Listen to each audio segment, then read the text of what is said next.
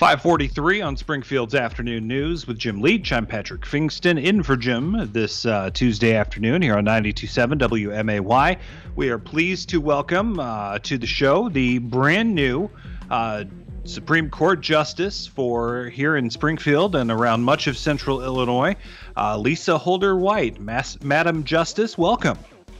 Thank you. I appreciate you having me on. Well, thank you, and you are the first, as has been made very clear in the headlines over the last couple of weeks, that you're the first African American female to serve on the Supreme Court. Not the first female or the first African American, but you put both of those together, and it's definitely making history. And I always joke in these situations because I can't understand. I'm a white farm boy from the middle of nowhere, Illinois. So put it in perspective for someone like me that, what does it mean to kind of break a barrier like that, to be the first African-American woman on the court?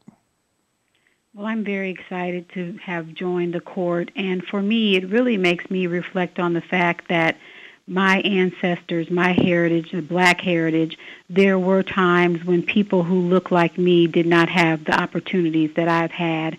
And so that's what I think about, and I'm just thankful that I have had the opportunities that I've had. And I like to think that this is something that we can all celebrate, and that it shows that we can come together and that we can hear the voices from the various positions in the community, and that we can, make better decisions and be able to have input from all types of people, all walks of life on the Supreme Court. Did you, at what point did you say, I want to be a judge, or I aspire to sit on the state appellate court or state Supreme Court? Well, I tell you, first of all, for me, the dream was also always to be a lawyer, not necessarily to be a judge. Mm-hmm. And each position that I've had as a judge, I was never necessarily aspiring to that next position. I've had many interviews, and I've talked about the fact that my mother always encouraged us girls to bloom where we were planted. So I've been very fortunate to have some incredible opportunities and positions, and each time that I've been in a position, I've just been trying to bloom where I was planted. But I will say that when I was working in private practice, I appeared in front of the presiding judge over in Decatur, and at that time it was John Granius, Judge John Granius, and I had my very first private custody case. I was representing a gentleman who was seeking custody of his son as part of a divorce that he was going through, and so I had that case in front of Judge Granius, and I was so impressed by how he handled the case, how he treated the attorneys, how he treated the litigants, how he ran his courtroom, his command of the relevant case law.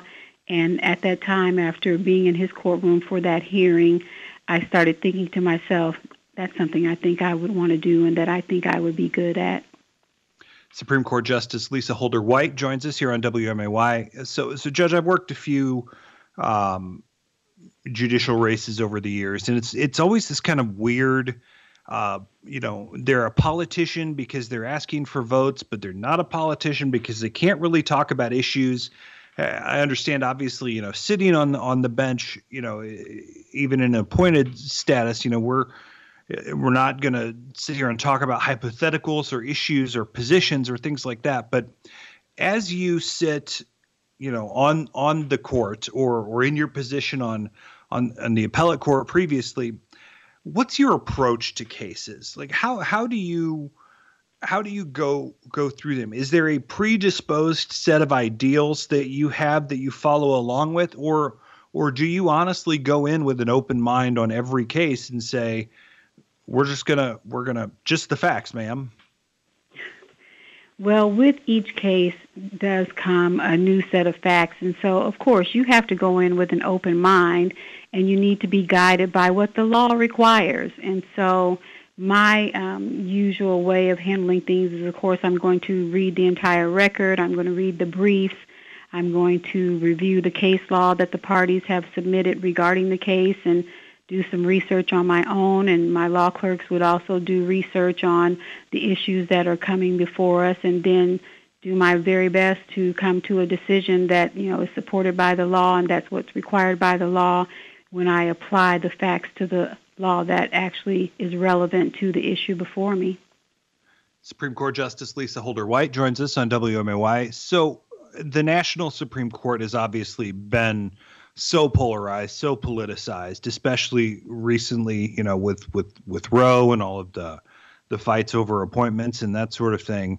I know you're just getting settled on the bench, but I've had a chance to speak to Justice Garmon, who you replaced over the years, and it always seemed that even though there are occasionally some political decisions, that the court itself isn't a political animal. Do you agree with that sentiment? I'm glad you asked that question, because I think it's really important for the public to know what the role of a Supreme Court justice here in Illinois is.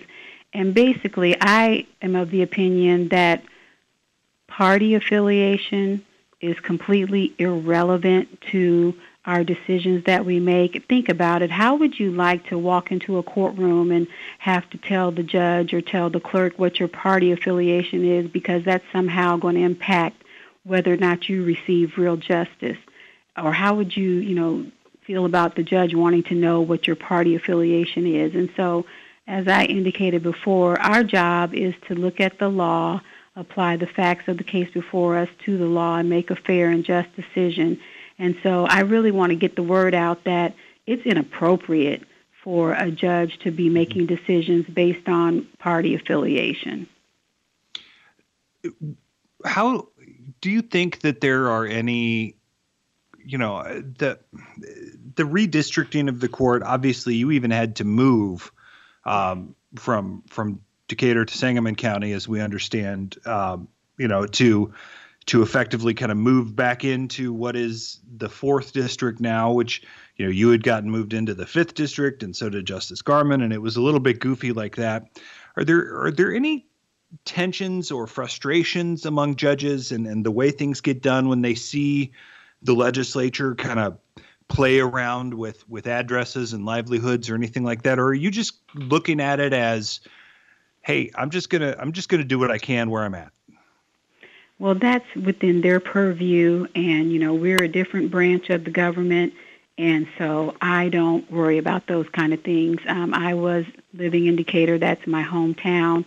I had spent basically my entire judicial career there in terms of even being on the appellate court, and at the time that I was on the appellate court before redistricting, we didn't have as many counties as we have now, but Macon County was in the 4th district, and so I had a decision to make when this opportunity came about, and it was important enough for me to relocate. I could have chosen not to relocate and continue on the appellate court, and I would have been able to do that, so I'm not crying over it. I'm really enjoying being over in Sangamon County, and it's very nice. Everyone's very kind, and they have a strong bar association, getting to be around other lawyers and colleagues and whatnot, so it's no problem at all for me. And I mean, what an opportunity. All I had to do was move. I'd do it over again.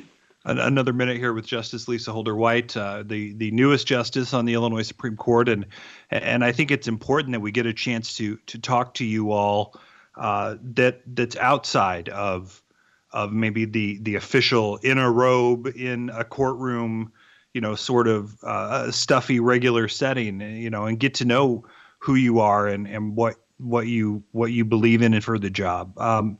You replaced Rita Garmon, who I'm a Rita Garmon fanboy. I've gotten to know her a little over the years and adore her. Yes. What's your what's a word from you on her career? I mean, she spent 20 years on the Supreme Court. She's a trailblazer.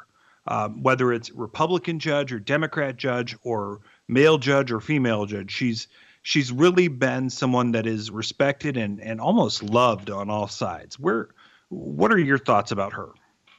Well, first of all, I would say that she is loved on all sides, not almost, but I described her in my remarks at my swearing in as the crown jewel of the Illinois judiciary, and she is that. She's an incredible, brilliant woman, and she's an outstanding human being. And so being able to follow in her footsteps is a huge honor. She's overcome obstacles. I'm sure that when you've spoken with her, you've heard about the fact that she was accused of taking a man's spot in law school. She was accused of just looking for a husband. And she had difficulty even finding a job in the legal profession after she graduated. And so to know that she has overcome so many obstacles and done all that she has done is really incredible. And I'm just delighted to follow her. And, I hope to continue to do the good work that she's done. And I'm happily accepting the baton that she passed to me on July 7th. So before I let you go, Madam Justice, I do need to ask about the appointment process. Justice Garmon had the ability to say earlier in the year that I'm not going to run for retention. I'm going to retire and then have an open contest to replace her. Instead, she decided to wait to retire until after the primary and essentially being able to fill the seat with her choice between now and the election in 2024. And I understand that you'll still have to face voters. You'll still have to be elected in 24. But does it do a disservice to the public to have you chosen in what is essentially a backroom deal? Well, I would disagree that it's a backroom deal, and I would also point out, of course, this is the same way that Justice Garmon joined the court, and we see what a gem we received through that process with her selection when she was selected. But for me, I'm thankful for the opportunity to be on the court. I think it's important that the public will have the opportunity to learn more about me. I do plan on getting out, and I want people to not just wonder, well, who is that when they go to vote in 2024? I want them to say, oh, I met her. I've read some of her decisions. And so I think it's a great opportunity for the community to be able to make the call on me and decide. And so they will not be choosing someone and have no idea, what type of work they're going to do, what type of judge they are. They'll know all that about me given the way that I was allowed to join the court. So what, and I appreciate that, you want to get out there. I think judges are often hard to reach in terms of realizing that they're real people sometimes. And I think it'd be good for people to meet you at a restaurant or at a coffee shop, et cetera, et cetera. But how do you maintain an understanding of community, and getting people to, what do you do to relax, to be a normal person? You're not sitting in a study drinking a brandy, reading old law books all night. So what makes you a real person? Well, I have my family. I'm not just a judge. I'm a mother, a sister, daughter, wife, and so all those things. And then I also have my church family. I sing in the choir. I'm a deaconess at my church. And so, I do things that normal people do. And for me, I think it's really important when people go to the ballot that they have an idea of who they're voting for. And so I've already made it very important to me to get out to community groups. I'm available to speak to community groups. I want to get out and help people understand what the Supreme Court is, how it works, what we do. And I'm looking forward to my efforts to do that. Justice Lisa Holder-White, the newest member of the Illinois Supreme Court. Madam Justice, it's an honor to speak to you. Congratulations on your appointment, and we wish you the luck over as you take on this new role. Thank you so much. I appreciate you taking the time to speak with me. All right, Justice Lisa Holder-White.